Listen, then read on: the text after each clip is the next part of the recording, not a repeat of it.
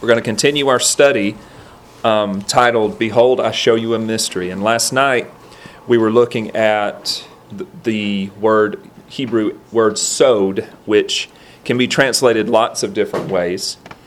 The word sod can mean secret, can be translated secret council, the assembly. All those things having to do with God trying to reveal something to His people. And we stopped last night looking at the Hebrew word satar, S-A-T-A-R, and that's Hebrew word 5641.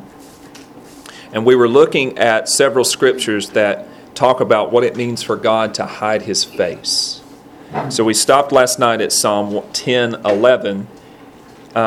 Let's just go back and read that one really quickly, because when we read about God hiding His face, that has to do with God taking away His blessing, God taking away His protection.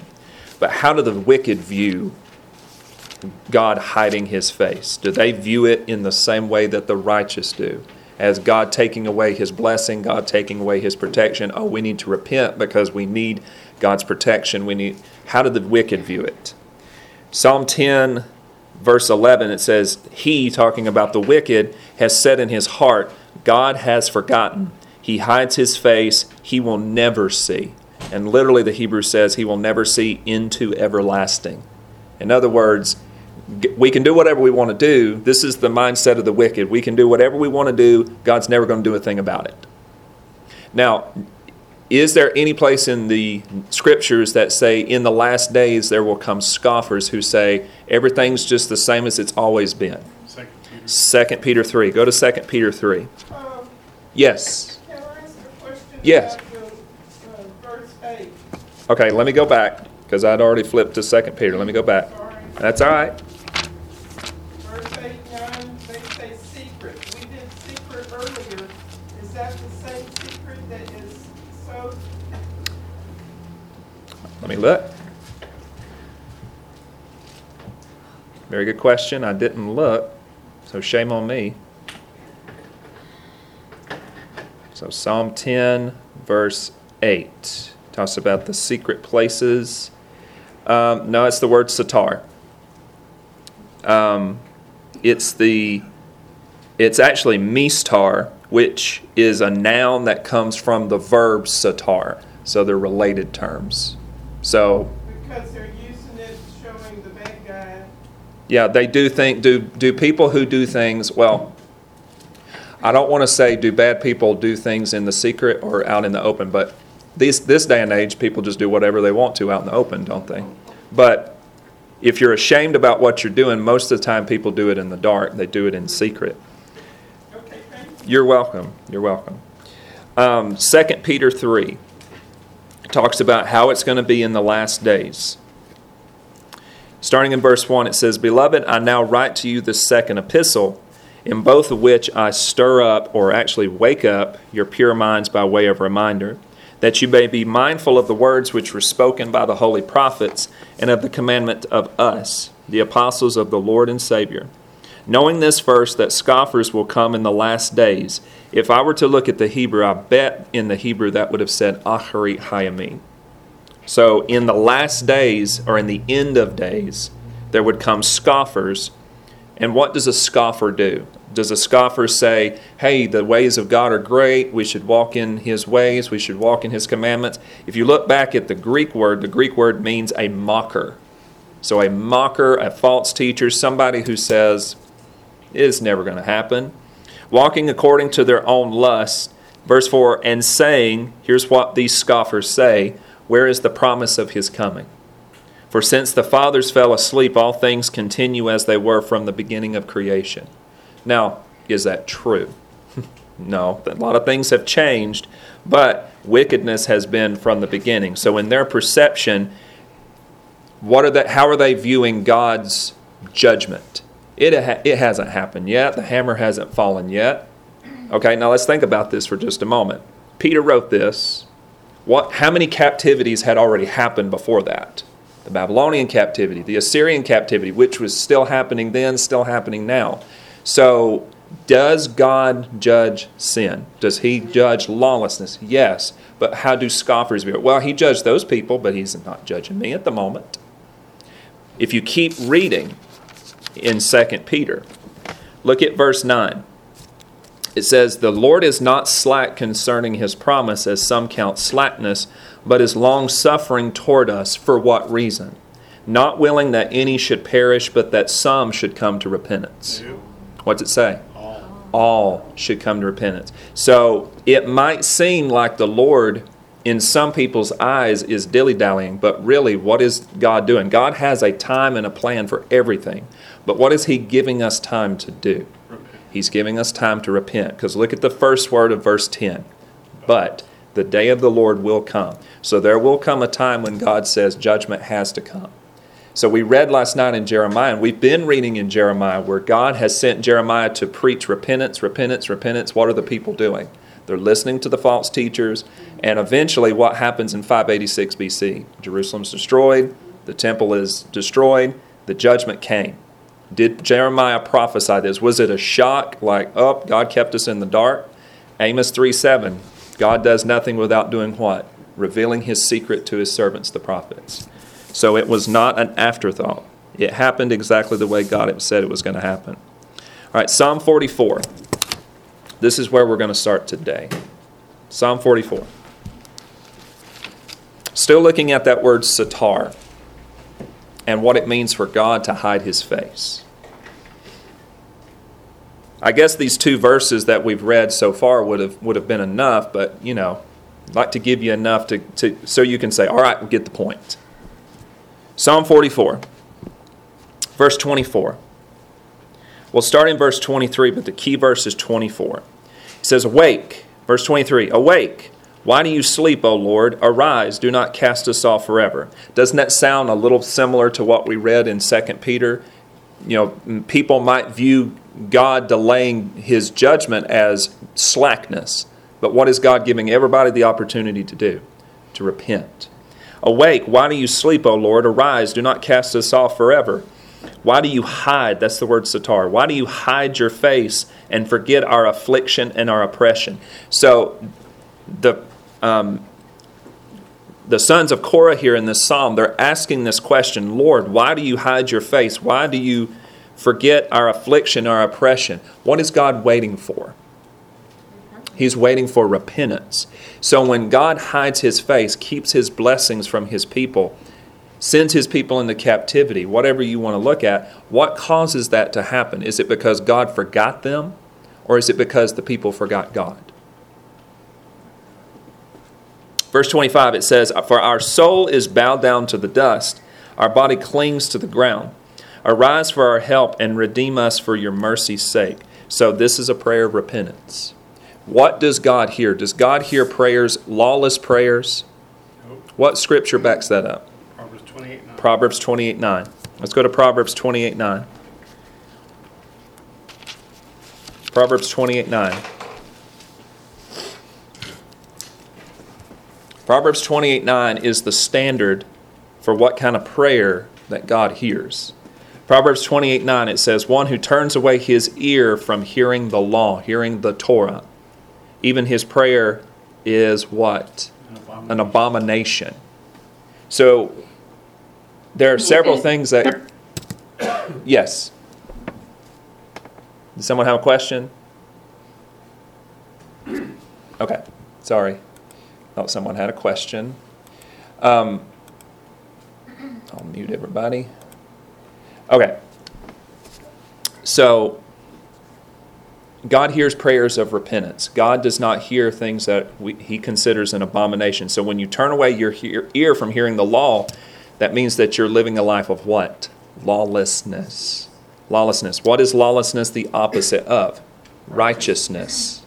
So you've got two sides of the coin. So the psalmist back in Psalm 44 is saying, "Lord, why are you hiding your face from us?" Well, here's the answer. What's God waiting for? He's waiting for repentance. Psalm 51. Psalm 51 is a prayer of repentance on the part of David after what he did with Bathsheba and Uriah. So this is a prayer of repentance. Psalm 51:9. We'll read verses 7 through 9. Psalm 51:7 says, "Purge me with hyssop, and I shall be clean. Wash me, and I shall be whiter than snow. Make me hear joy and gladness, that the bones you have broken may rejoice. Hide your face from my sins and blot out all my iniquities."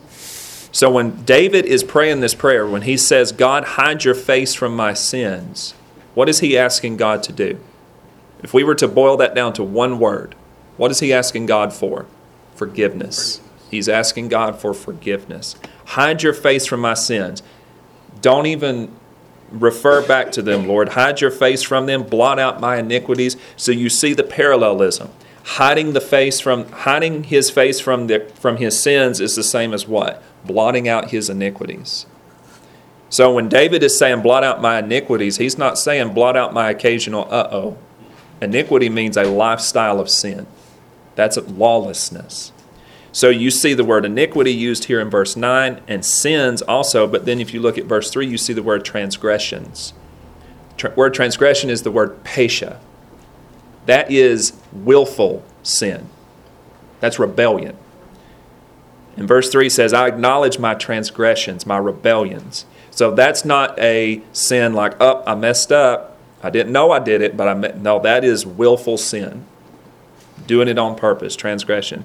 So David is praying, "Lord, hide your face from my sins. Forgive me. Blot out my iniquities."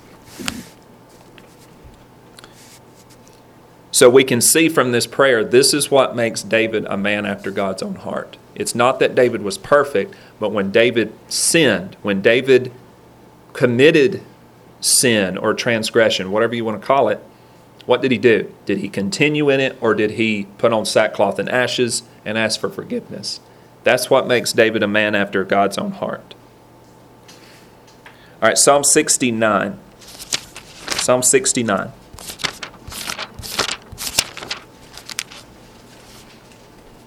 Psalm 69. Key verse is 17, but we're going to read verses 16 through 18. So start in verse 16. It says, "Hear me, O Lord, for your loving kindness is good." And at the beginning of verse 16 where it says, "Hear me," it should be better translated as "Answer me." "Answer me, O Lord, for your loving kindness is good." So when he's saying, "Answer me," what is David doing? He's praying a prayer. He's praying, "Lord, answer me. Turn to me according to the multitude of your tender mercies. And do not hide your face from your servant, for I am in trouble. Hear me," or "Answer me speedily.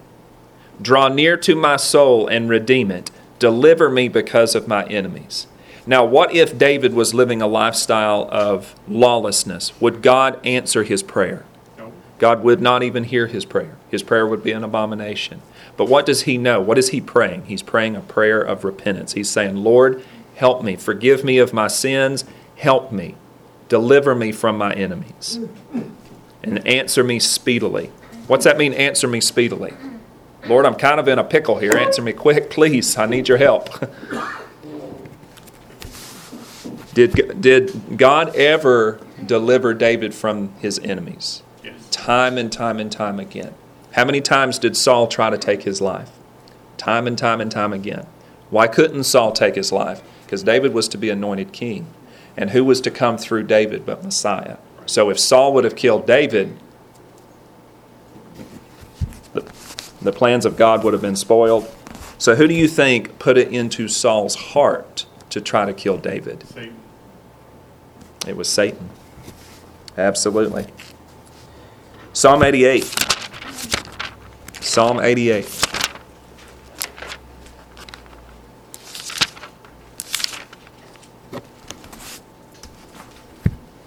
Psalm 88. Verse 14.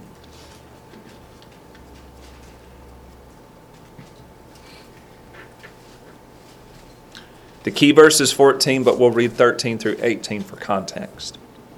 It says, "But to you I have cried out, O Lord, and in the morning my prayer comes before you. Lord, why do you cast off my soul? Why do you hide your face from me?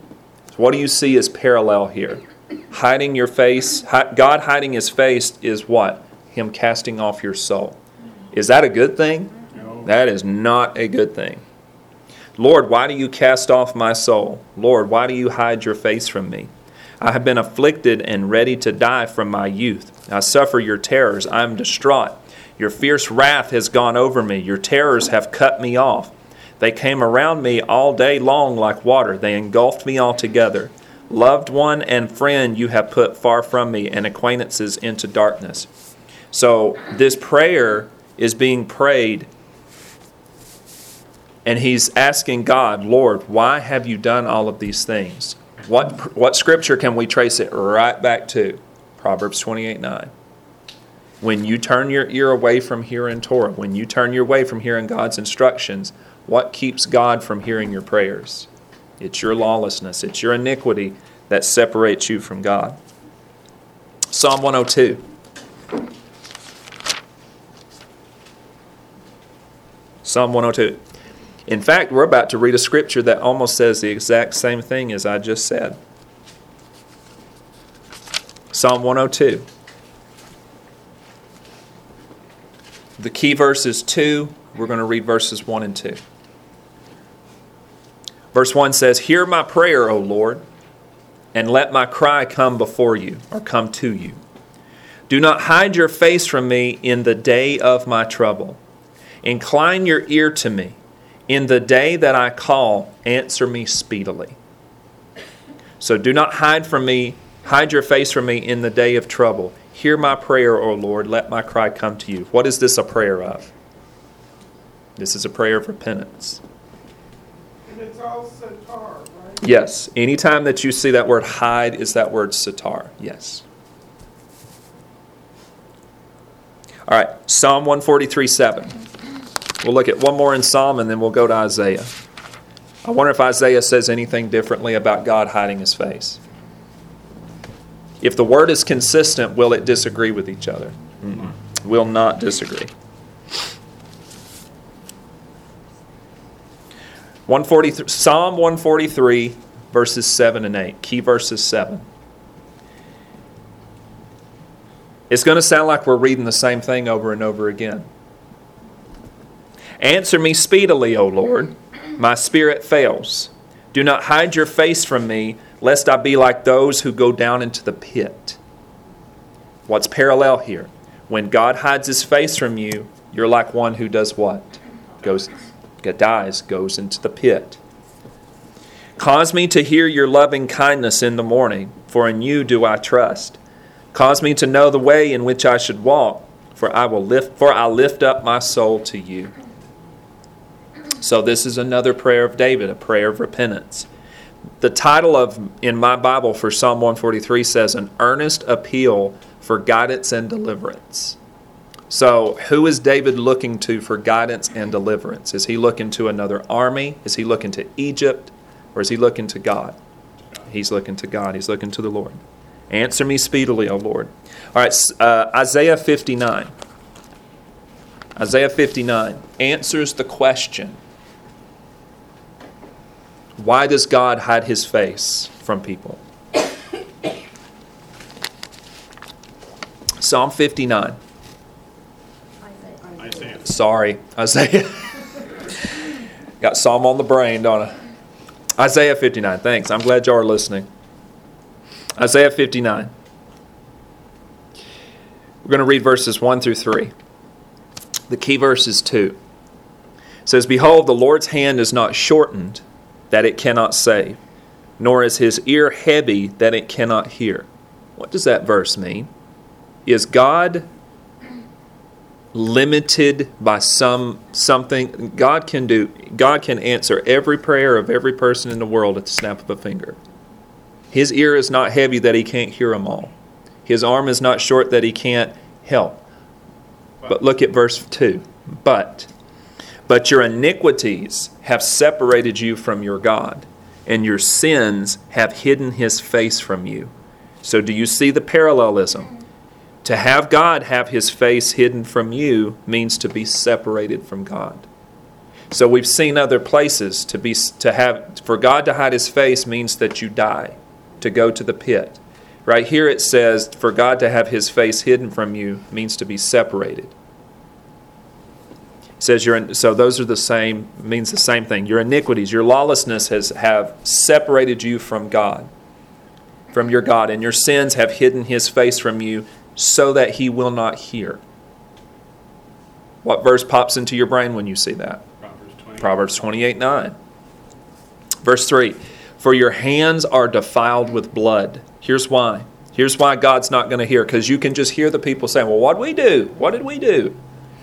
Verse 3, for your hands are defiled with blood, your fingers with iniquity, lawlessness. Your lips have spoken lies, your tongue has muttered perversity. So God just lays out the charges, says, here's what you've done. This is why I'm not hearing your prayers. Because if God was hearing their prayers, what does that mean the people would have already done? They would have repented.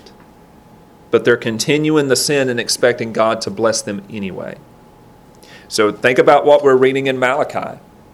Malachi, through God, is bringing all of these charges against the people. And what are the people saying? Are they saying, oh, we're cut to the heart? How are the people responding? What did we do? What did we do? We didn't do anything wrong. In what way have we done all this? And God lays out all the charges. Ezekiel 39. Ezekiel 39.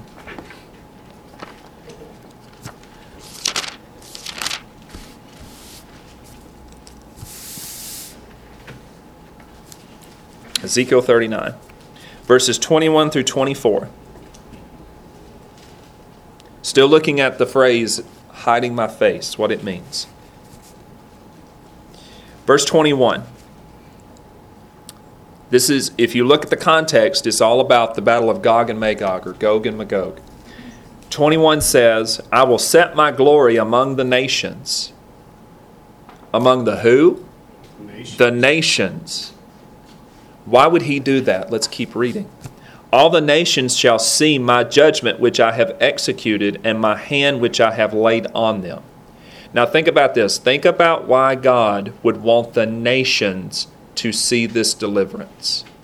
For thousands of years, what do the nations think has kept them being over the Jewish people? Their gods are mightier than the God of Israel. Their might has won them the victory. But what do they not realize?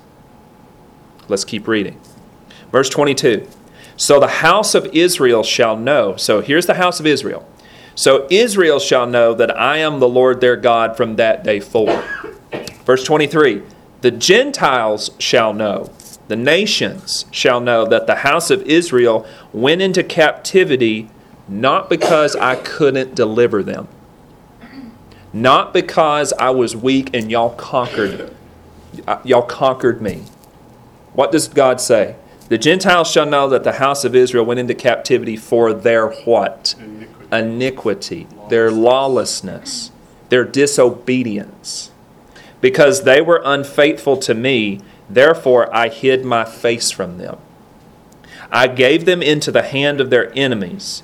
Does it say that the enemies were just so mighty and powerful that they just conquered them with the sword because they were so strong and so awesome?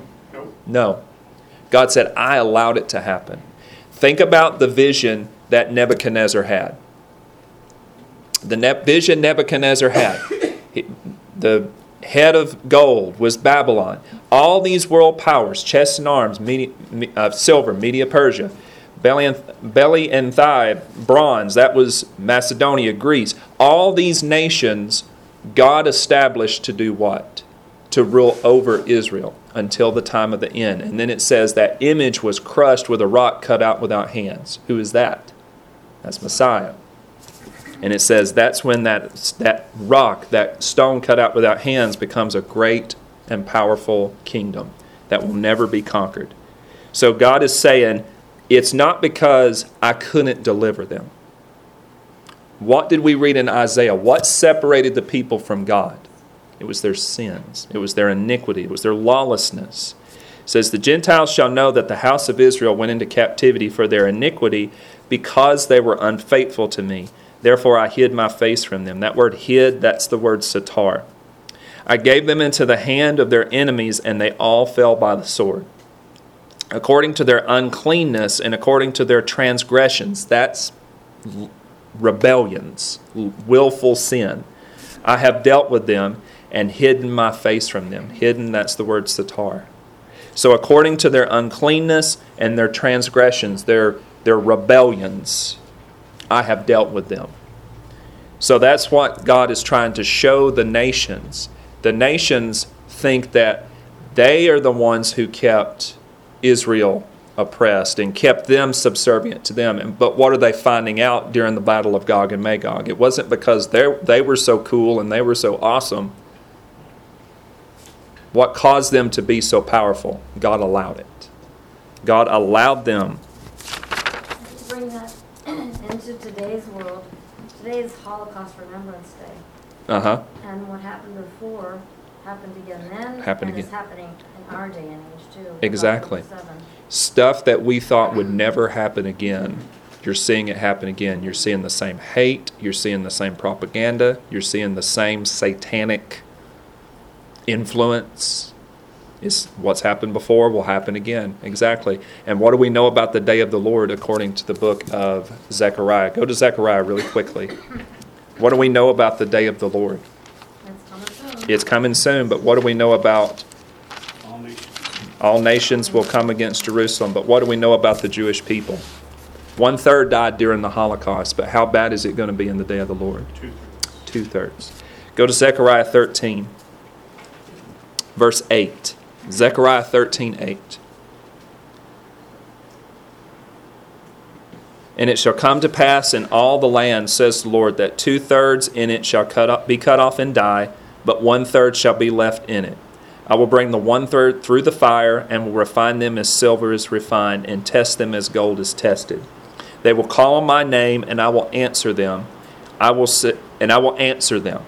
So if they're calling on his name and he's answering them, is he still hiding his face from them? No. At this point, no. And I will answer them. I will say, this is my people. How do you say my people in Hebrew? Ami. What did Hosea name one of his children? Lo Ami, not my children. But then Hosea says there's going to come a time when when my people will not be called Lo Ami, but they will be called Ami, my people.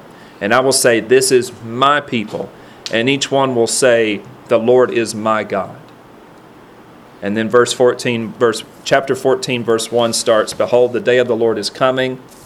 And then verse 2 says, I will gather a few nations to battle against Jerusalem. It says all nations. So you're starting to see, it's like an ebb and a flow. You see these nations that are supporting Israel, and then like quickly they turn away. So it's ebbing and flowing, and then eventually what's going to happen? All nations are going to turn against Israel. If you watch the prophecy update this week, the head of the United Nations says, looks like we're going to have to force a two-state solution on Israel. They're not going to accept it voluntarily. But here's the thing. Israel won't accept it, and neither will the Palestinians. Right. The Palestinians don't want a two-state solution. But there's the UN, all nations, Exactly. trying to force it. And then once they get that, who's going to confirm it?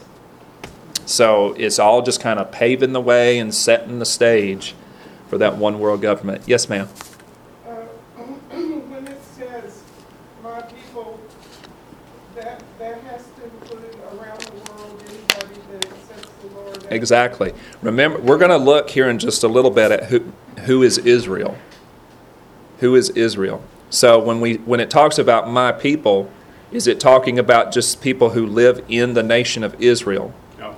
When we talk about Israel, what are we talking about? Spiritual Israel. We're talking about what God looks for is that circumcision of the heart. We're going to look at that in just a little bit. Very good question. All right, go to Micah 3. Micah 3. Micah 3.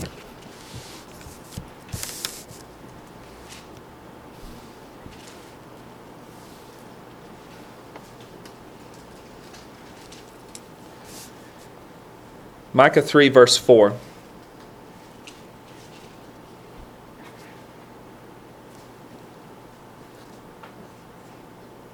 We'll start in verse 1 to get the context. It says, "And I said, Hear now, O heads of Jacob, and you rulers of the house of Israel, is it not for you to know justice?" What's the answer to that question? Should they know how to rule in justice and correct judgment? Absolutely. That's what the kings, that's what the priests, that's what the prophets are all supposed to be doing. If they're anointed ones, they're supposed to be teaching people righteousness, justice. Verse 2, it says, "You hate good and love evil."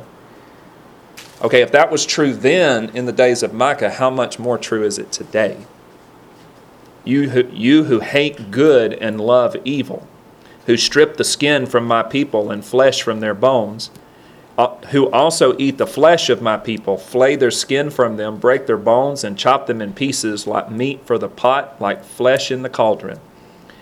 Then they will cry to the Lord, but He will not hear them, literally will not answer them. He will even hide His face from them at that time, because they have been evil in their deeds. So what does this say about the wicked, those who are not ruling in justice and living in righteousness? What's it say? When they cry to the Lord, what's God not going to do? He won't hear them unless they're praying what? Repentance. Unless they're praying a prayer of repentance. It says He will hide His face from them even at that time. What does "at that time" refer to? Tribulation. That's tribulation. That's talking about future events. So it's talking about then, but it's also pointing us into the future at that time, because their deeds have been evil. All right, so what can we glean from this? When God hides His face from us, is that a good thing or is that a bad thing? Bad. That's a bad thing, and it puts you in a bad place, because so we saw several places that were parallel that said when God hides His face, you are completely separated from God. But luckily, as long as you have breath in your body, what do you always have a chance to do? You always have a chance to repent. All right, so we're going to look at a new topic. We're still looking at the word sitar, but I want us to take a moment, and I want us to go to the book of Zephaniah, because Zephaniah uses the word sitar in a very unique way.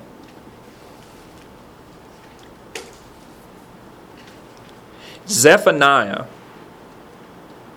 his name is prophetic too. Do you realize that? Zephaniah in Hebrew is two words, Saphan, Yah. Saphan, Yah. Saphan is Hebrew word 6845. And Saphan means hidden. So we're seeing all these words that mean to be hidden, to be concealed. So Saphan means hidden. Yah, that's the tetragrammaton. So Saphan Yah means hidden by the Lord. So if his name, Zephaniah, if the name Zephaniah means Saphan Yah, hidden by the Lord, what do you think that's trying to point us to? Is there going to be a time when God's people are going to be hidden by the Lord? What do you think that's pointing us to? Rapture.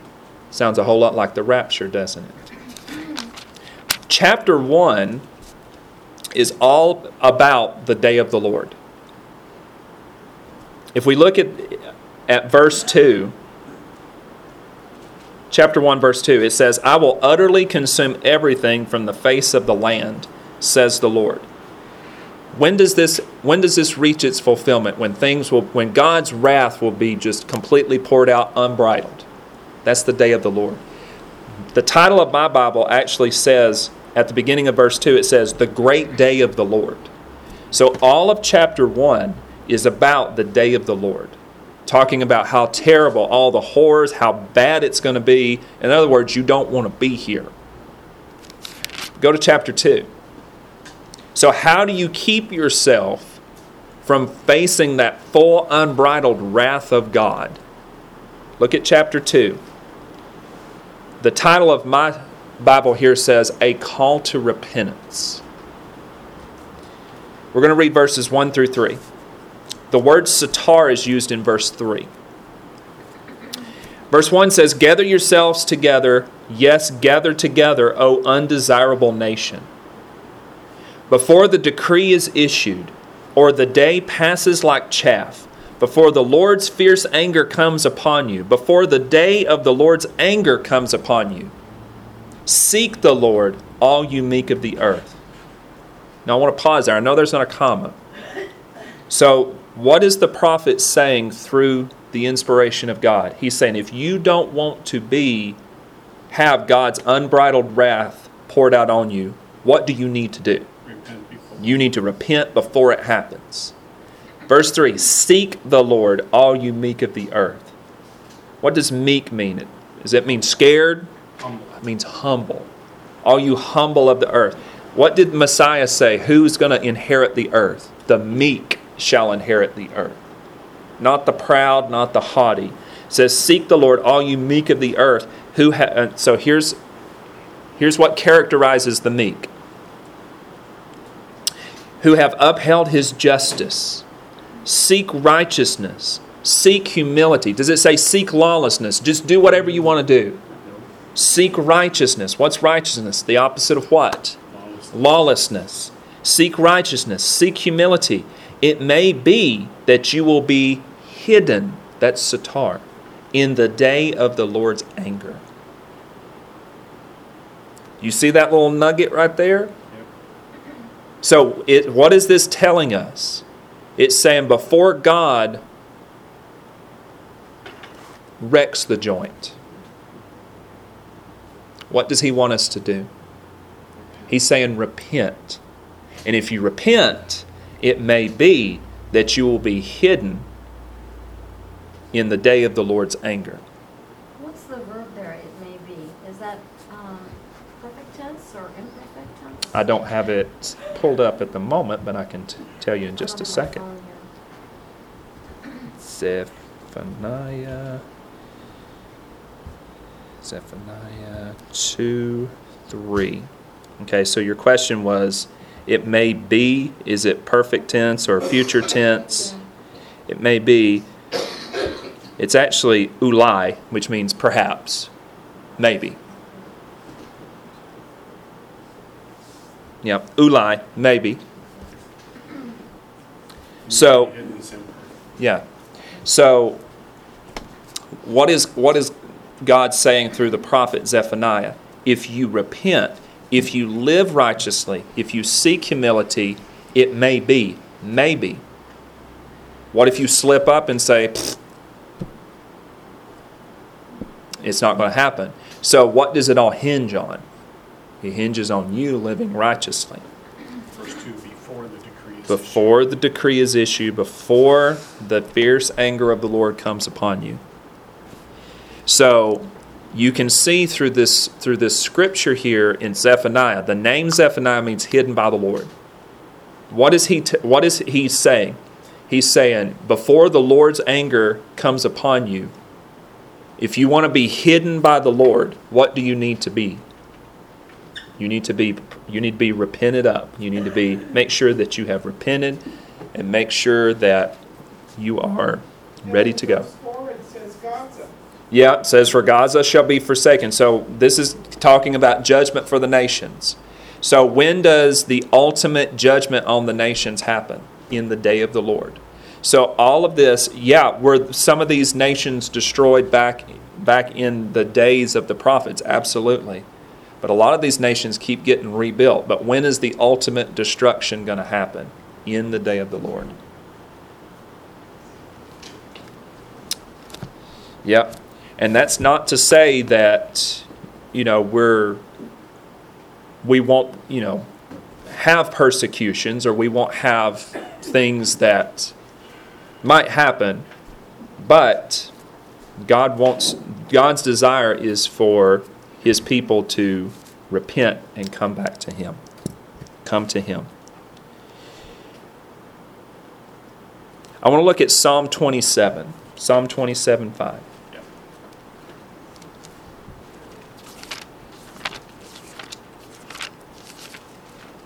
Because this relates to what we're looking at. Psalm 27:5.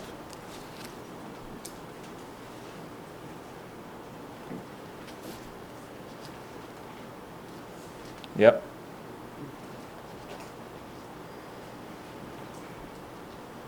Yep. Adonai sometimes allows suffering purely for His glory. Absolutely, it does. We're like I said, we're not.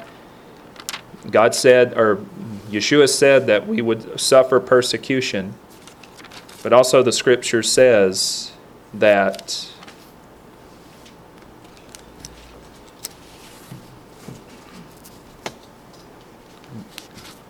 as it was in the days of Lot and in the days of Noah, so shall it be in those days. So what did He do? Did He allow them to stay here and suffer God's wrath, or did He take them out before the wrath was poured out? Took them out. All right, Psalm 27. I want to start in verse 4. Psalm 27:4, it says, "One thing I have desired of the Lord, that I will seek, that I may dwell in the house of the Lord all the days of my life." When it says all the days of my life, that's talking about the days that He lives, but also in the days to come in the future, in eternity future. "To behold the beauty of the Lord and to inquire in His temple." Verse 5 says, "For in the time of trouble," literally says in the time of evil, "He shall hide me in His pavilion." Do you see the word hide? Yep. That's the word Tzaphon, as in Tzephaniah, as in Zephaniah. So He, talking about the Lord, shall hide me in His pavilion. That word pavilion is sukkah. Think about what the tribulation period points us to. It points us to those 3 fall festivals, the Feast of Trumpets, the Day of Atonement, and also the Feast of Tabernacles. The Feast of Tabernacles talks about the establishment of the kingdom. So that word sukkah, sukkot, that points us to a time yet future. So He shall hide me in His pavilion. In the secret place of His tabernacle, He shall hide me. That word hide is satar. So you notice how the subject matter here is very similar to what we just read in Zephaniah 2. So Zephaniah 2 says, before the wrath falls, what do you need to do? You need to repent. Verse 5 in Psalm 27:5 says, "For in the time of trouble, in the time of evil, He shall hide me in His pavilion. And in the secret place of His tabernacle He shall hide me. He shall set me high upon a rock." So this is talking about a time yet future. And it uses those 2 same words. Go to Psalm 31. We see the same words used in almost the same way.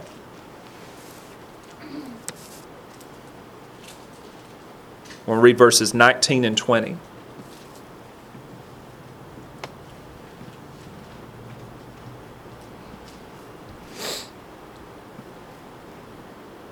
Verse 19 says, "Oh, how great is your goodness, which you have laid up for those who fear you." What does it mean to fear God? To obey Him. So when we see the phrase, "laid up for those who fear you," this is talking about people. Is this talking about people who are living lifestyles of lawlessness, don't care anything about the ways of God? Nope. This is talking about people who trust in God, who obey God, who keep His commandments, who love Him, but obey Him out of love. It says, "Which you have laid up for those who fear you, who obey you, which you have prepared for those who trust in you." What's it mean to trust in God? It means to have faith. "Which you have prepared for those who trust in you in the presence of the Son of Men. You shall hide them in the secret place of your presence." That word secret place, that's the word satar. "From the plots of men. You shall keep them secretly in a pavilion from the strife of tongues." Do you see the phrase, "you shall keep them secretly"? All of that all comes from the word Tzaphon. Yes? Where are you? Psalm 31:20. Yeah, Psalm 31:20. So Psalm 31:20, let me read it again. "So you shall hide them in the secret place of your presence." The secret place, that's the word satar. "From the plots of men. You shall keep them secretly." That phrase is Tzaphon. "You shall keep them secretly in a pavilion." That word is sukkah. from the strife of tongues. So do you see how the subject matter was almost identical to Psalm 27?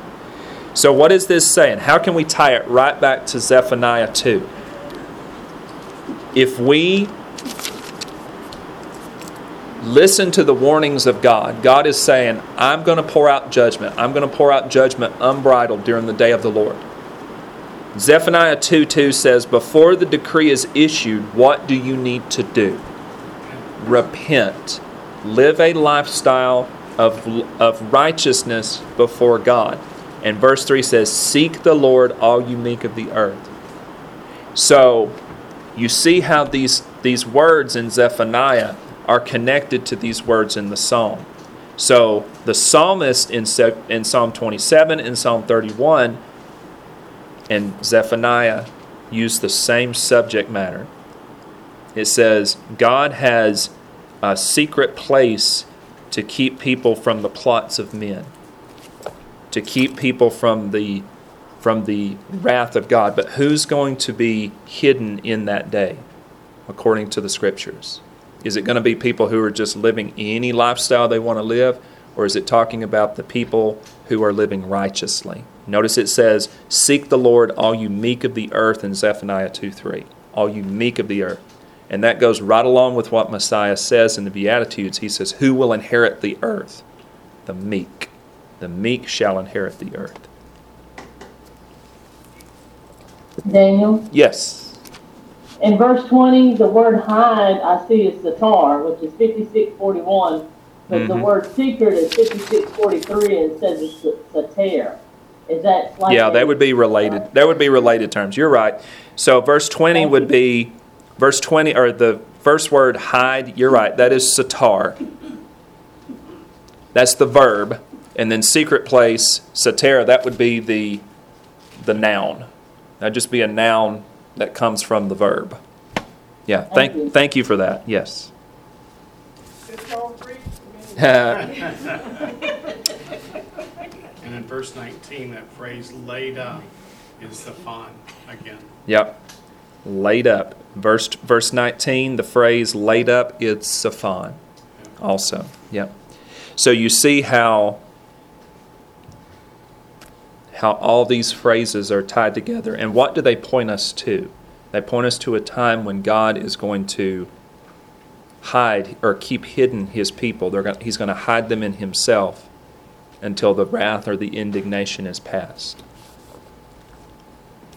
So that reminds me of Isaiah 26:20. Yep. Where it says, come my people enter your chambers. And that scripture might come up later. That scripture might come up later. And in 2 weeks. And in 2 weeks. All right. Mine might be more like 30 minutes, but all right. We'll see, though. Okay. So we spent a lot of time in the what we call the Old Testament, looking at that word, looking at the words that can mean to hide, to be hidden, secret, all those different things. Now I want us to go to the New Testament and see, is the concept any different? When we see the word secret or mystery or anything along those lines, is that something God wants us to overlook, or is He saying, I want you to dig a little bit deeper into this? So we're going to look at, for the rest of the time, we're going to look at the phrase or the word mystery. The word mystery. And it comes from the Greek word mysterion. Mysterion. Spell it M-Y-S-T-E-R-I-O-N. So you could spell it mystery, take the Y off, put I-O-N. So mysterion. So you see where the word mystery comes from, right? It comes from the Greek word mysterion. Okay? Why we say it mystery instead of mystery, I don't know. So just the way things are. So mysterion. The Strong's word, or the Strong's number is 3466. And if you look at how it's used in the Septuagint, which is the Greek translation of the Old Testament, the word mysterion is synonymous or is translated with the Hebrew word raz, R-A-Z, or sod. Okay, so we looked last night at the word sod and how the word sod is used. So when you see in 1 Corinthians 15:51 where it says, behold, I show you a mystery, We could also take out that word mystery and put in the word sowed. I show you a secret, something that's hidden. But, like I said, it's one of those things that's hidden in plain sight. It just has to be that God reveals it in His time. So let's go to Matthew 13. Matthew 13. Matthew 13:11. So we're going to be looking at different places where the word mystery or mysterion in Greek is used. The first thing we're going to look at is what is the purpose of the parables? What is the mystery of the parables?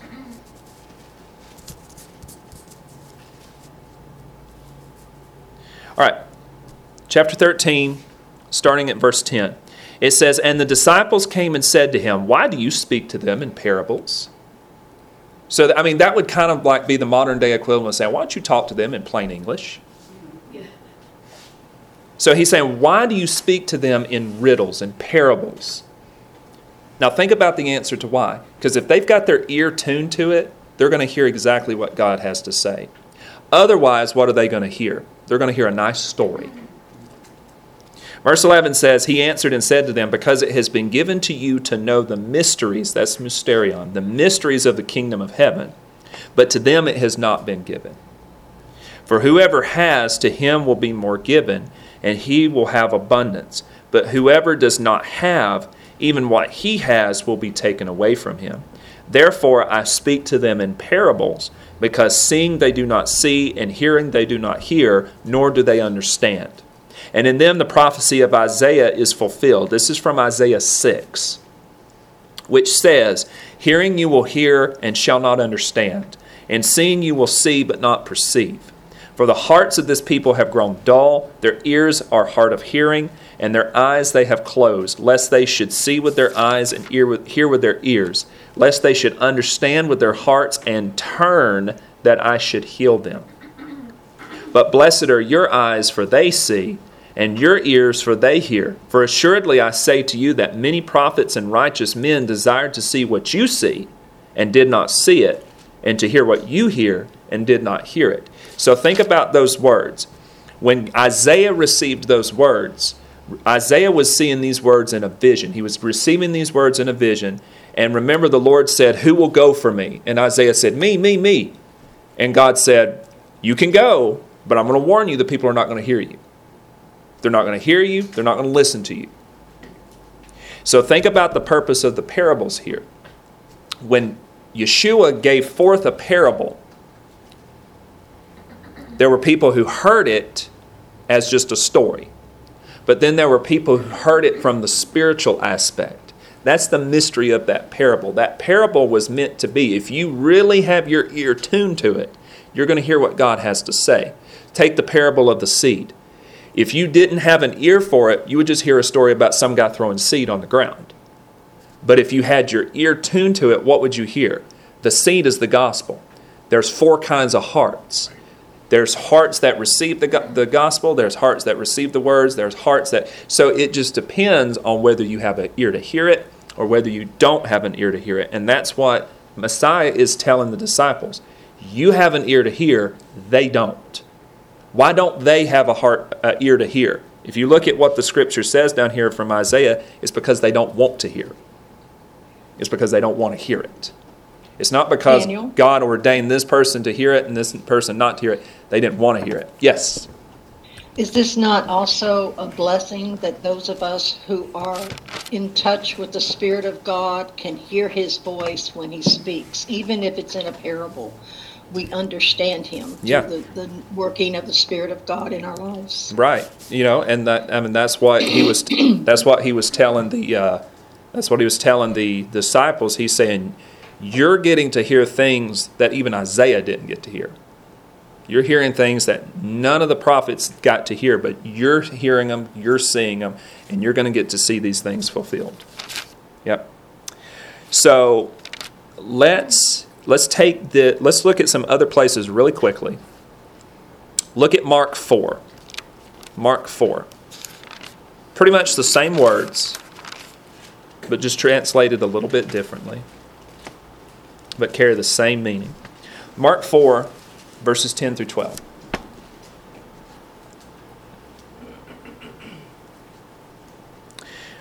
Mark 4:10 says, "But when he was alone, those around him with the 12 asked him about the parable. And he said to them, 'To you it has been given to know the mystery of the kingdom of God. But to those who are outside, all things come in parables, so that seeing they may see and not perceive, and hearing they may hear and not understand, lest they should turn and their sins be forgiven them.'" So what was the purpose of the parables according to Messiah?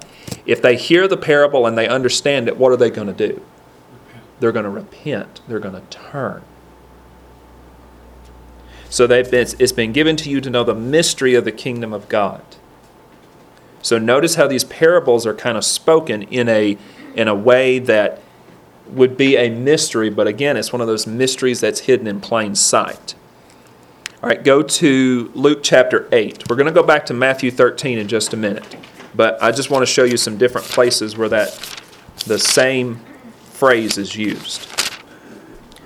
Luke 10, Luke 8, verses 9 and 10.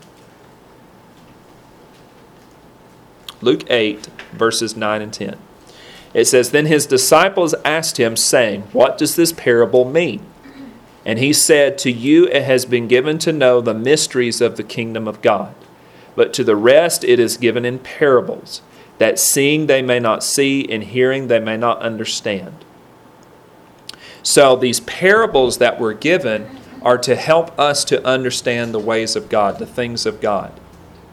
So these parables teach us about God's character, who God is, how he interacts with mankind. And that's what the purpose of the parable was if you want to hear it, you got to have your ears tuned to hear them. All right, go back to Matthew 13. But this time go to verses 34 and 35. It's the same topic about parables.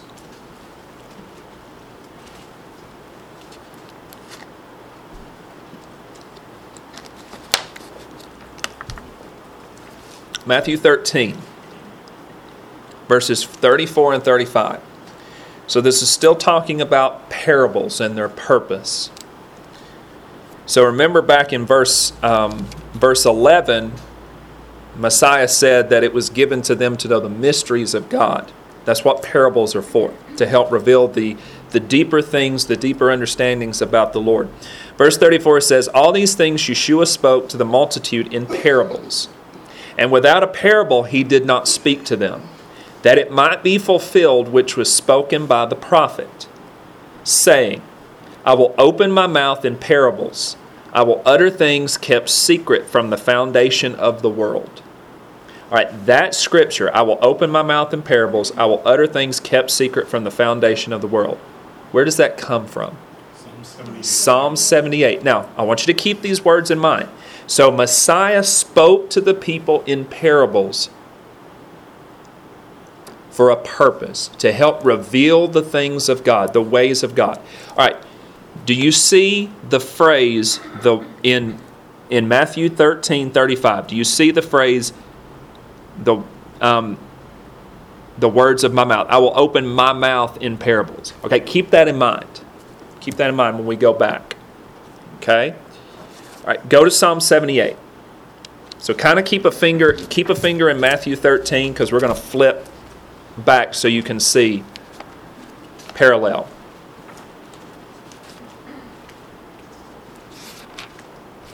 Psalm 78.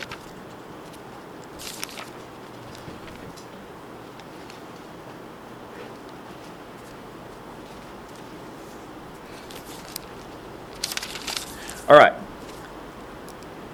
So Psalm 78, 2 is what's quoted in Matthew 13:35. But let's get the context. Go to verse 1. It says, "Give ear, O my people, to my law. Incline your ears to the words of my mouth." So when Messiah was speaking words out of his mouth to the people, what was he giving them? He was giving them Torah. He was giving them law. He was giving them instruction. Verse 2 is what's quoted in Matthew 13. It says, I will open my mouth in a parable. I will utter dark sayings or riddles of old. In other words, these are stories you've heard your whole life, but you didn't know the prophetic meaning that they had. So what you thought this whole time was a story was actually something to teach you about the ways of God. And that's what Messiah was using them for. Verse 3, it says, we have heard and known, which we have heard and known, and our fathers have told us. We will not hide them from their children, telling the generation to come the praises of the Lord, and His strength and His wonderful works which He has done. In verse 4, do you see the phrase generation to come? Underline that phrase. That is the Hebrew phrase Lador Acharon, which means the last generation. So all of these parables that these people had heard, passed down from their fathers, passed down from generation to generation to generation, who is ultimately going to understand the prophetic implications of them? The last generation. The last generation. And what are these words, these sayings of old? What are they? If you go back to verse 1, it says, give ear, O my people, to my law, to my Torah. Incline your ears to the words of my mouth. So where did these words, this Torah, come from? It came from the mouth of God. It came from the lips of God. Doesn't that tie right back to 2 Timothy 3 that talks about the words, Scripture is God-breathed? Yep. God-breathed. So we will tell the generation to come the praises of the Lord. Literally, the Hebrew says, He will cause them to know, the last generation, cause them to know the praises of the Lord. So it's going to be a time when they're going to know the words of God. And who is fulfilling this psalm? And who is Messiah Yeshua was fulfilling this psalm. Absolutely. Yes. Is the generation to come, is that the third that's remaining? That would be whatever the last generation would be. Yeah, that would be Before the rapture. before the Which rapture. is upon you too. Yep. Or the rapture? That's us. Yep. Reminds you of Daniel chapter 12, verse 4, doesn't it? Mm-hmm. Let's just look at that. Daniel 12:4.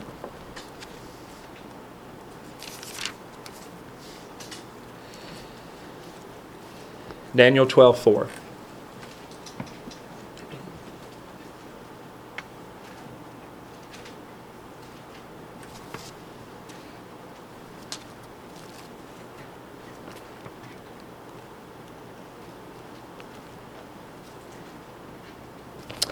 Daniel 12:4 says, but you, Daniel, shut up the words and seal the book until the time of the end.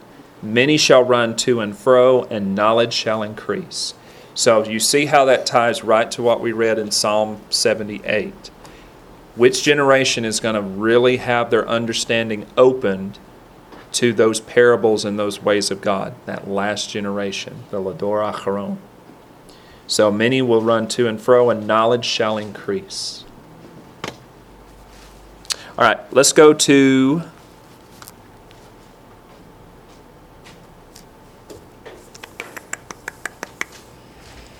Romans 11:25. So we looked at what the purpose or the mystery of the parables was. It's to teach us about God's Torah, God's ways. Because why is that so important? Why is it so important to know the commandments and the ways of God, especially in the last generation? What do the feasts and festivals prophesy of? Not just the first coming, but the second coming. It's to keep us in the light and not in the dark. That sounds a whole lot like 1 Thessalonians chapter 5, doesn't it? 1 Thessalonians chapter 5. But let's go to Romans 11:25. I don't want to chase too many ibexes because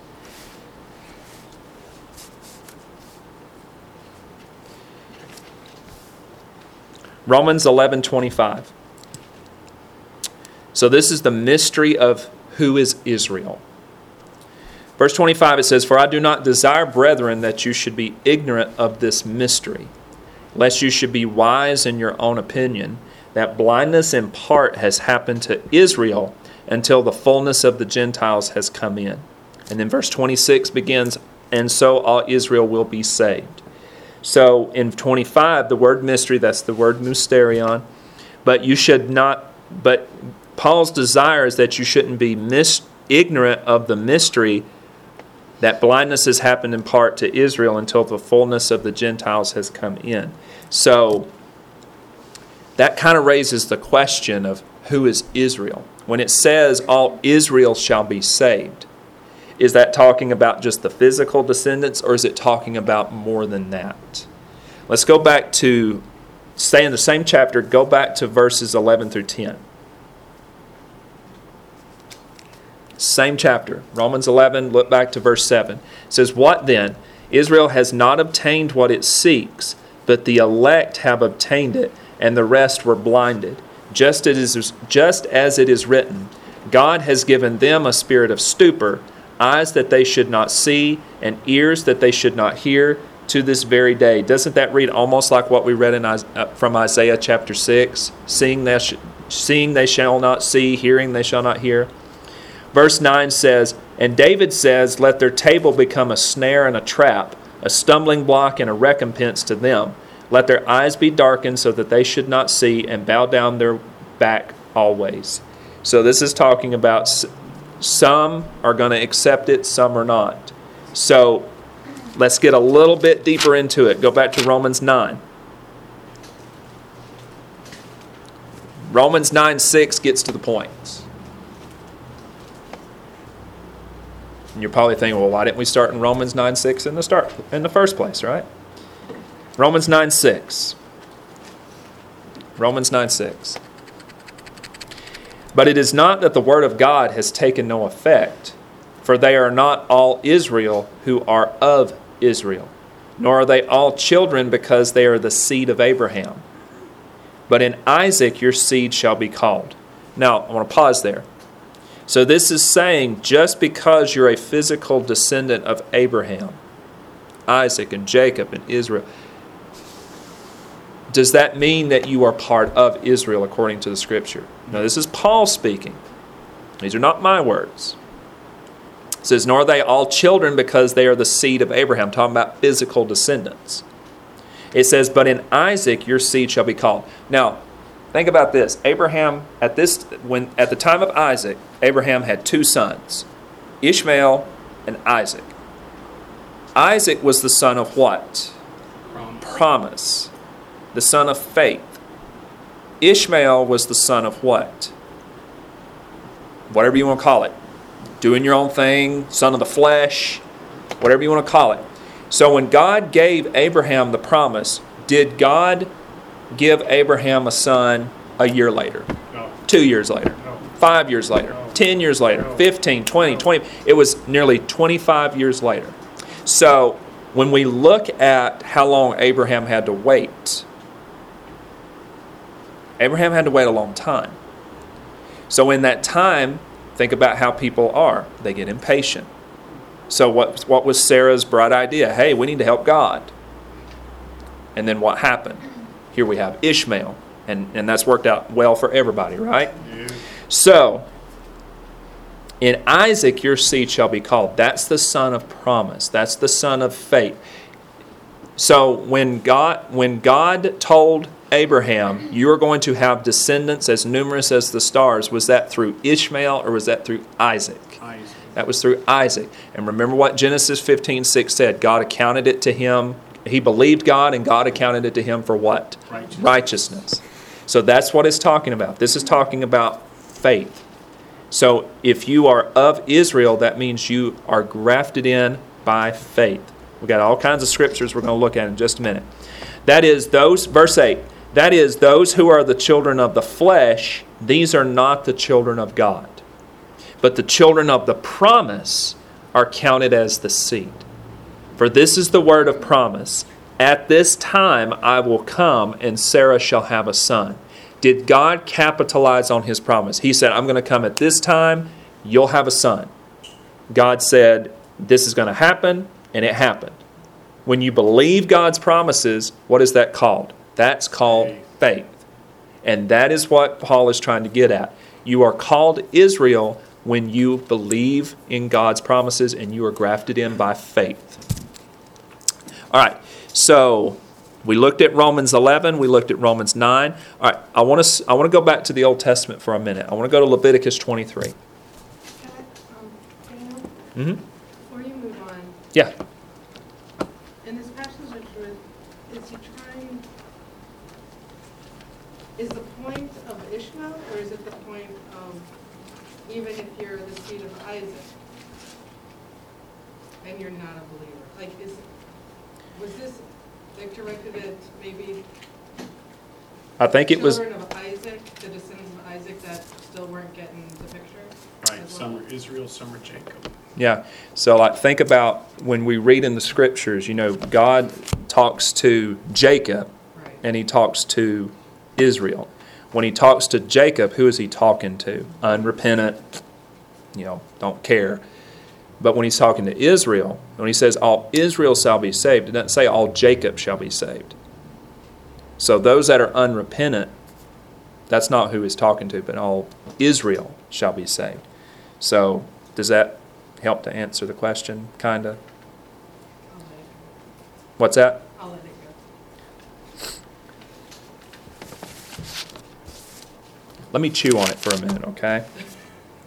Let me chew on that question. I'm not sure how to ask my question. I'm not really sure. Well, I think, Because it seems very, specific that he's pointing to the children of the flesh. We just discussed the Ishmael. And well, what comes to we know that my... he's also talking to Jacob as well. Yeah.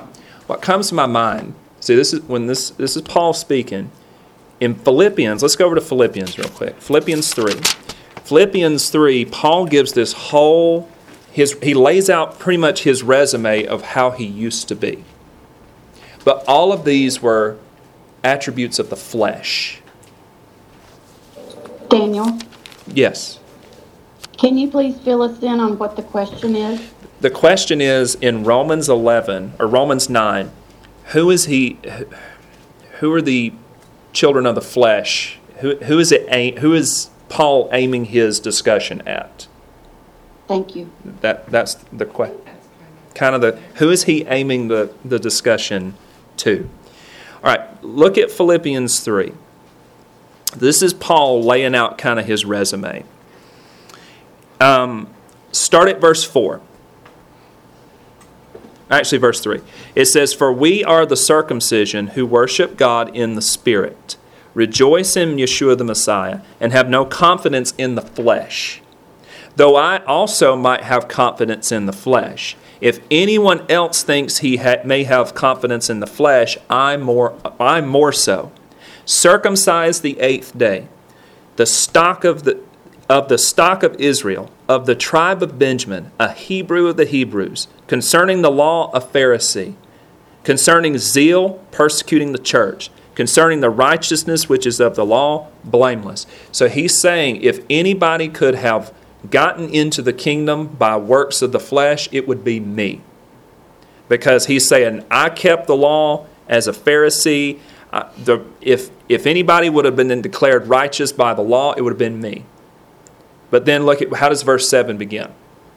But what things were gained to me, these things I have counted as loss for Messiah. So what did he realize about all the things that he was trying to do through the flesh to please God? It didn't work. So what did he realize?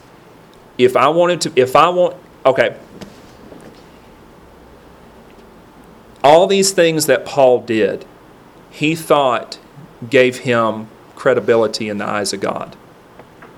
What did he realize on the road to Damascus? The Lord spoke to him and said, Saul, why do you kick against the goads?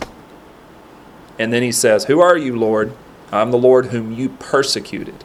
So how do you think Paul felt whenever he was sitting here thinking, but I did all these things. Lord, Lord, did I not do all these things in your name? And what was the Lord telling him?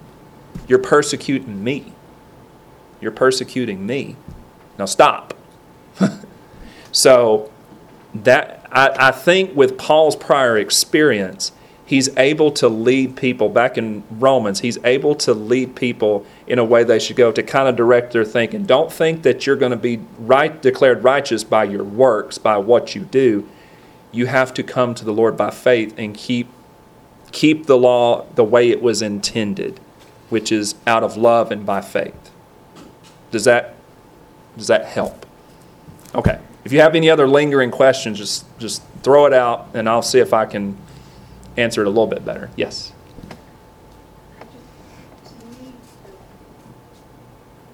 the thrust of what Paul's saying in Romans Uh-huh. is spiritual. You're not a spiritual son of Isaac. Right. You could be a physical son of Isaac, just like you could be a physical son of Abraham. It's still not made. Right. And that's what, think about what Messiah was telling the scribes and the Pharisees when he was talking to them in John 8. Go to John 8. Instead of me paraphrasing, let's go look at it. John 8:37. So yeah, Linda's question was, just because you're a physical descendant, that doesn't mean that you're considered a child of Abraham. Verse 37, it says, John 8:37, it says, I know that you are Abraham's descendants, but you seek to kill me, because my word has no place in you. I speak what I have seen with my father, and you do what you have seen with your father. So they don't realize he's calling them sons of Satan. He says, they answered and said to him, Abraham is our father. Yeshua said to them, if you were Abraham's children, you would do the works of Abraham. What were the works of Abraham? Works of faith. Works of faith. Did Abraham do things to earn his salvation? He did the works because his love for God. His love for God. And it says, if you did the works of Abraham, you would be doing works out of love and out of faith, not because you wanted to have your own self-interest in mind.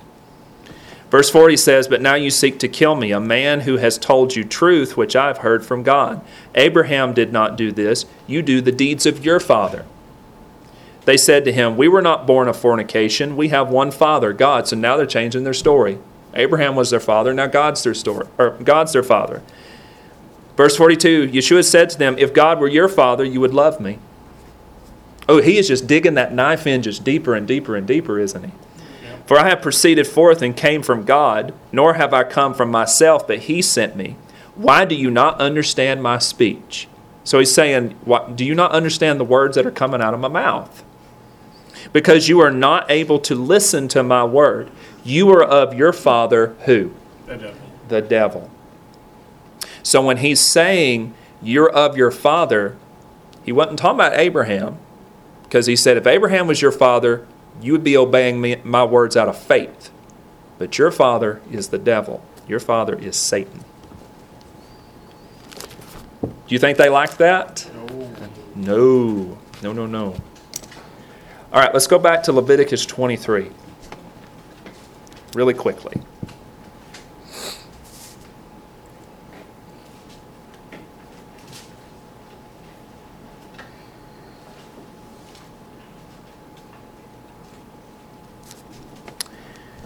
Leviticus 23:1 begins, and the Lord spoke to Moses, saying, speak to who?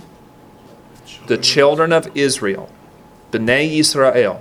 The children of Israel. So, you could translate it as sons of Israel, but when we're talking about a collective group, we're talking about men and women. The children of Israel. So we looked back at Romans 9 that says, those who are of the flesh, does God necessarily count them as Israel? What if they're walking in disobedience? Woe a me. But what if they are of faith? They are his children. They are children of Israel. Now, when it says speak to the children of Israel and say to them, the feasts of the Lord which you shall proclaim shall be holy convocations. These are my feasts. So, what is he telling the children of Israel to keep? His feast. His Moedim. And there's so many places throughout Leviticus and throughout the Old Testament we can look to find where it uses the phrase the children of Israel. So when it says the children of Israel, is it talking about to them, or is it talking to us who are of faith, who are considered children of Israel? Let's go to Ephesians chapter 2. Actually, go to Galatians first. Galatians chapter 3. I know you had your finger there. I know you did.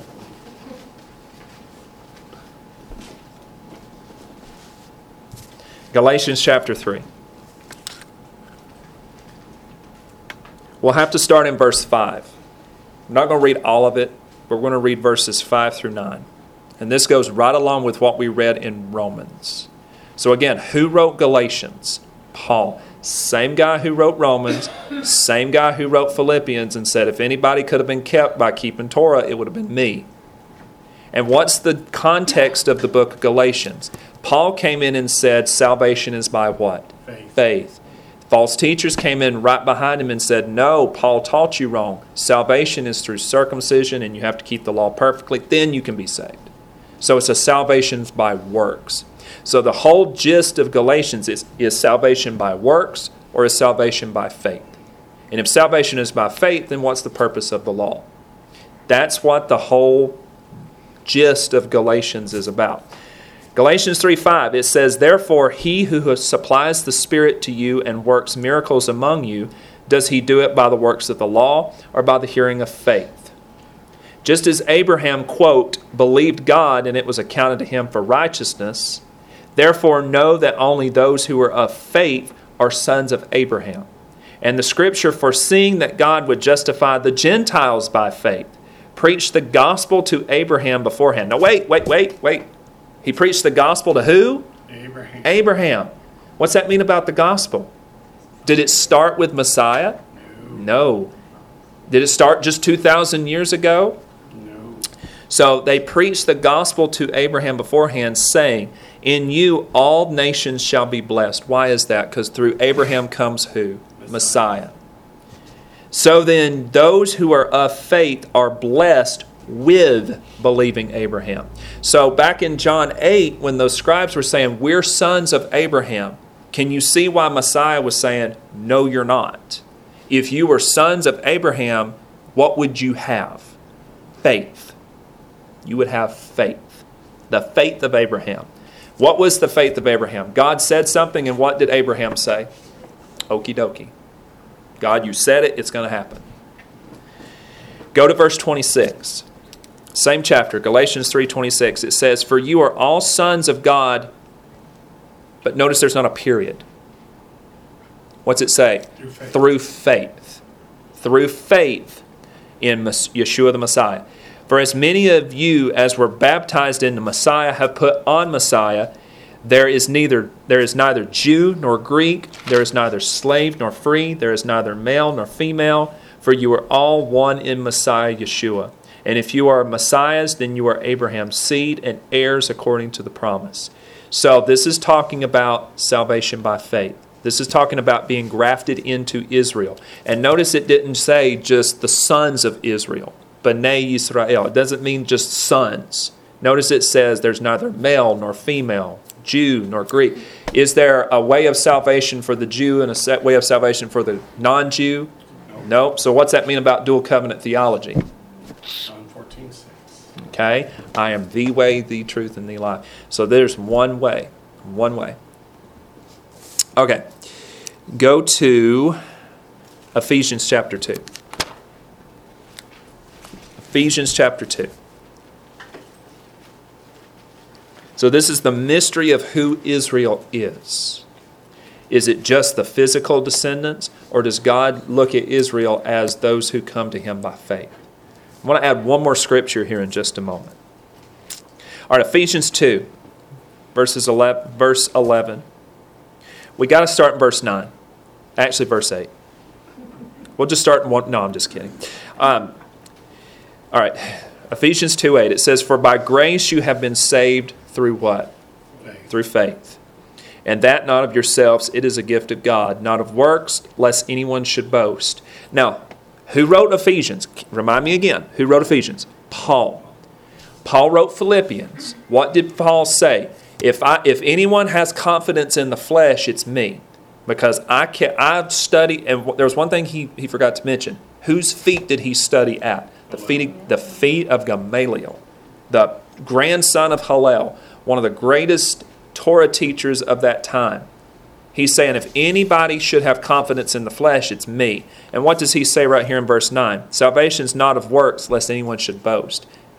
Because if you try to save yourself and leave God out of the equation, then that's not what salvation is. You're just trying to save yourself. Verse 10, it says, for we are his workmanship, created in Messiah Yeshua for what? Good work. Good works. So once you get saved, are you expected to just sit there or actually do good works, good things according to God's commandments and statutes and judgments, which God prepared for beforehand that we should walk in them? Verse 11, therefore remember that you, once Gentiles in the flesh, so if you were once a Gentile in the flesh, what does that mean? You're no longer a Gentile in the flesh. You who are called uncircumcision by what is called circumcision, made in the flesh by hands, that at that time you were without Messiah, being aliens from the commonwealth of Israel and strangers from the covenants of promise, having no hope and without God in the world. But now in Messiah Yeshua, you who were once afar off have been brought near by the blood of Messiah. So what is this telling us?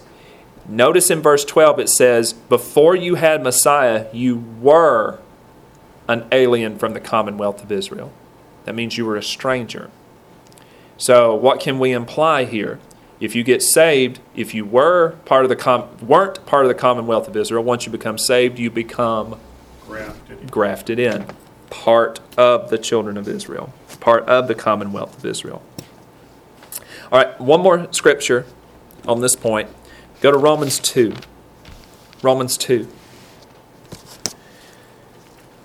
Verses 26 through 29. And then we'll stop kicking the horse.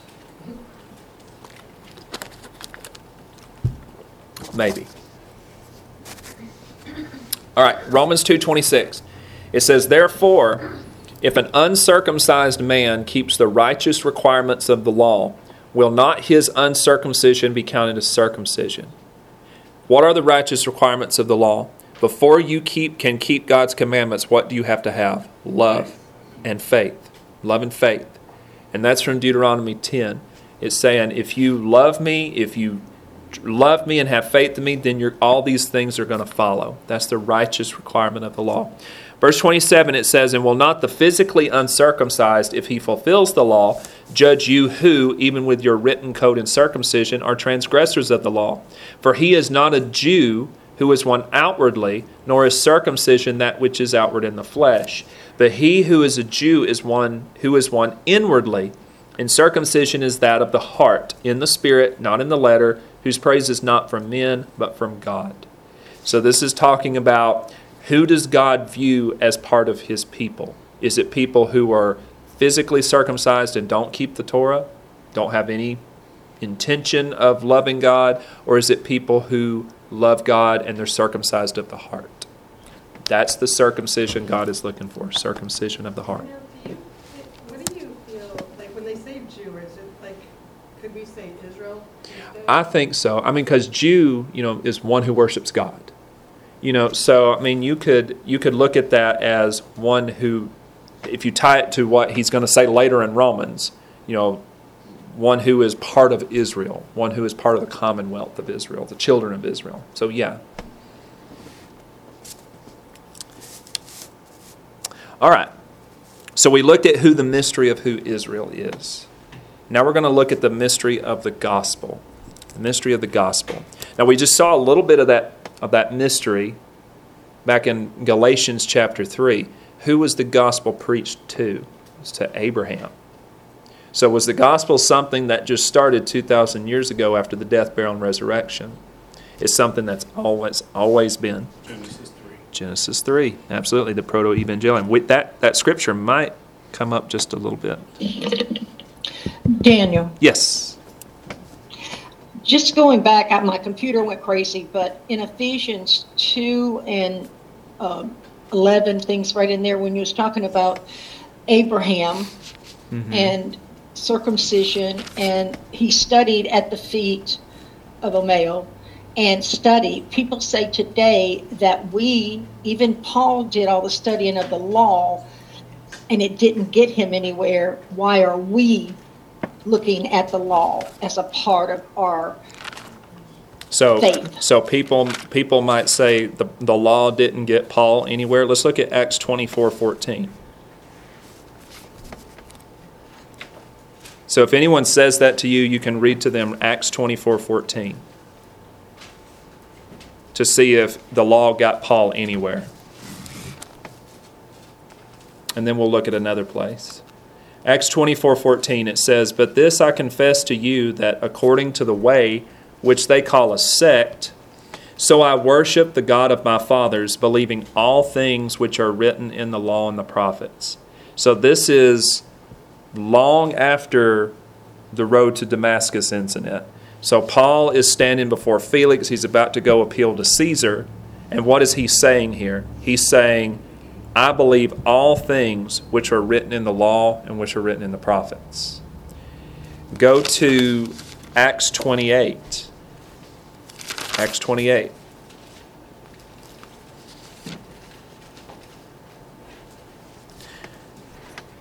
So Paul is in Rome. This is the last chapter of Acts. Acts 28:17, it says, "And it came to pass after 3 days that Paul called the leaders of the Jews together.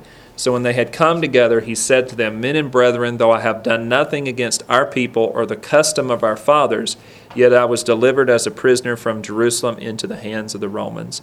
So he's saying, I've never even done anything against the customs of our father. So when people say, Paul didn't keep Torah, he didn't want people to keep Torah, and we just saw in two places that he didn't just keep Torah. He said, I believe all things which are written in the law and the prophets. Paul did not stop keeping the commandments of God. Right. What he did was he changed his position on God's promise to send the Messiah. Right. In Genesis 3 and in Genesis chapter 15, God promised to send the Messiah, and God with his own words said, "This is my only begotten Son." Right. And Paul said, "No, God, you're a liar." Right. He had to change that. Right. And so come to faith. And so I think that's kind of the crux of what he's trying to get at in Romans 9. He's saying if you're counting on your physical bloodline to get you into the kingdom and give you favor with God, he's saying if it would have worked with anybody, it would have worked with me more than anybody. Right. But what did he realize? So he didn't stop keeping the commandments. He realized he needed to have faith, because faith is believing what? That God will do what God promised. Right. And where are all God's promises located for us? Right. Yep. And Yeah. if you love me, keep my commandments. Yes. Although it's a slightly different angle, it always seems to me that Jesus on the road to Emmaus, it says he showed them all the things in the law and the prophets concerning himself, everything. So everything about that is in the law. Right. So you can't leave the law. It's like it's all woven in there. It just seems to me that, there was no New Testament at that point. And yet everything that they needed to know is in the law according to that passage. Right. And so it's not something you could leave behind. Right. So, and that, you're absolutely right. If you look back at Luke chapter 24,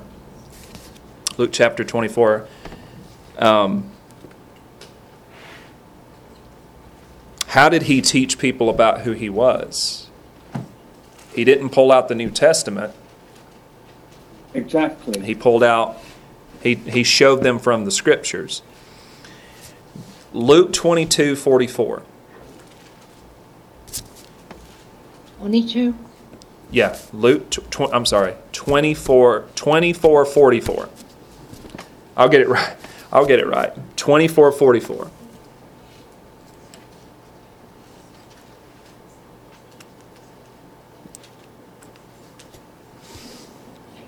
Also, Daniel, if you back up to 27, it tells you where he started. Yep. Luke 24:27 says, beginning at Moses and all the prophets, he expounded to them in all the scriptures the things concerning himself. So verse 44 says, then he said to them, talking about to the disciples, it says, these are the words which I spoke to you while I was still with you, that all things must be fulfilled. And Melanie, that word fulfilled is plurao, that we looked at last night. All things must be fulfilled, which were written in the law of Moses and the prophets and the Psalms concerning me. And he opened their understanding that they might comprehend the Scriptures. So what did verse 44 refer to as the Scriptures? The law of Moses, the prophets, and the Psalms. So he opened up their understanding, that thing which had been mysterious to them. He opened it up to them and showed them who he was, according to the law, the prophets, and the Psalms. The writings, the prophets, and the law. So when we see the phrase the Scriptures, what is that referring to? That's referring to this right here, the law, the prophets, and the Psalms. All right, so Gavin has a question. He says, how do we know being grafted in is not only for salvation? That's a good question. Ephesians 2 tells us. Ephesians 2 says, at that time you were without Messiah, being aliens from the commonwealth of Israel and strangers from the covenants of promise. So all those covenants, and think about what's the main covenant that we think of. When you think of covenant, what's the main covenant you think of? The new covenant. So the new covenant in Jeremiah 31. Let's go to Jeremiah 31. Jeremiah 31. Where were you at in Ephesians 2? Ephesians 2:12.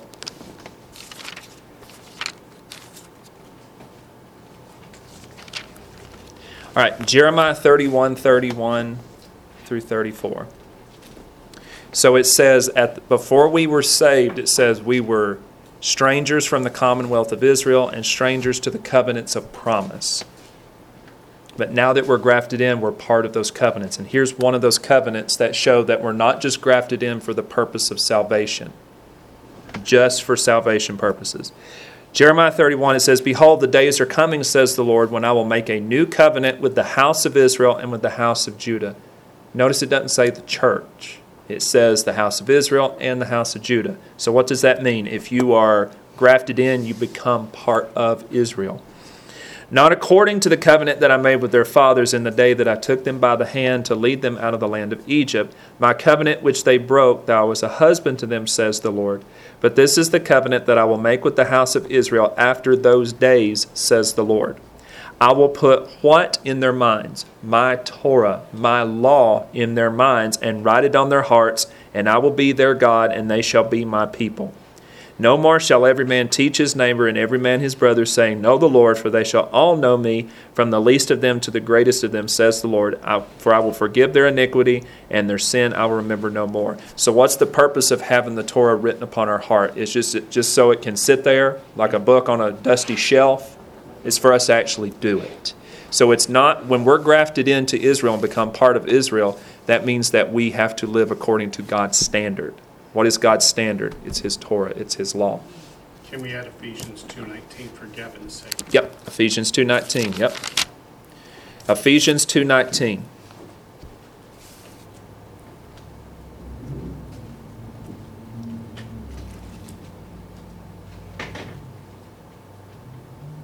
Ephesians 2:19. It says, now therefore you are no longer strangers and foreigners, but what? Fellow citizens. With the saints, wait a minute, saints. What characterizes a saint according to Revelation 14:12? Those who have the faith but also keep what? Keep the commandments of God. So those who have faith and keep the commandments of God. With the saints. Revelation 14:12. With the saints and members of household of God. Having been built on the foundation of the apostles and prophets, Yeshua the Messiah himself being the chief cornerstone, in whom the whole building being fitted together grows into a holy temple in the Lord, in whom you also are being built together for a dwelling place of God in the Spirit. Daniel, Yes. with reference to grafted in, one of the things I think, people talking about having the law is now gone, they've misunderstood the whole point of grafting. The graft is the subsidiary to the main thing. It's the root that bears us, not the other way round, Right. we're told. I mean, that's And exactly it's what the Paul root. says. If you're a horticulturist, it's the root which determines the vigor and all sorts of stuff. It may be because it's a stock, it may produce a different type of apple or whatever, but it's the root that determines what the crop, how much the crop will be, how vigorous, how much the thing will grow, all sorts of things. Right. You can't. It's not a replacement idea. The graft is the thing that drives everything and determines the character. That's it. Yep. I mean, and that is exactly what Paul is getting at Romans 11. Let's go back to Romans 11. Romans 11.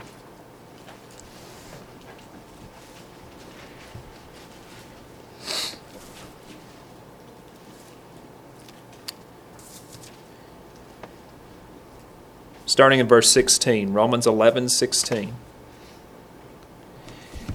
It says, "For if the first fruit is holy, the lump is also holy, and if the root is holy, so are the branches.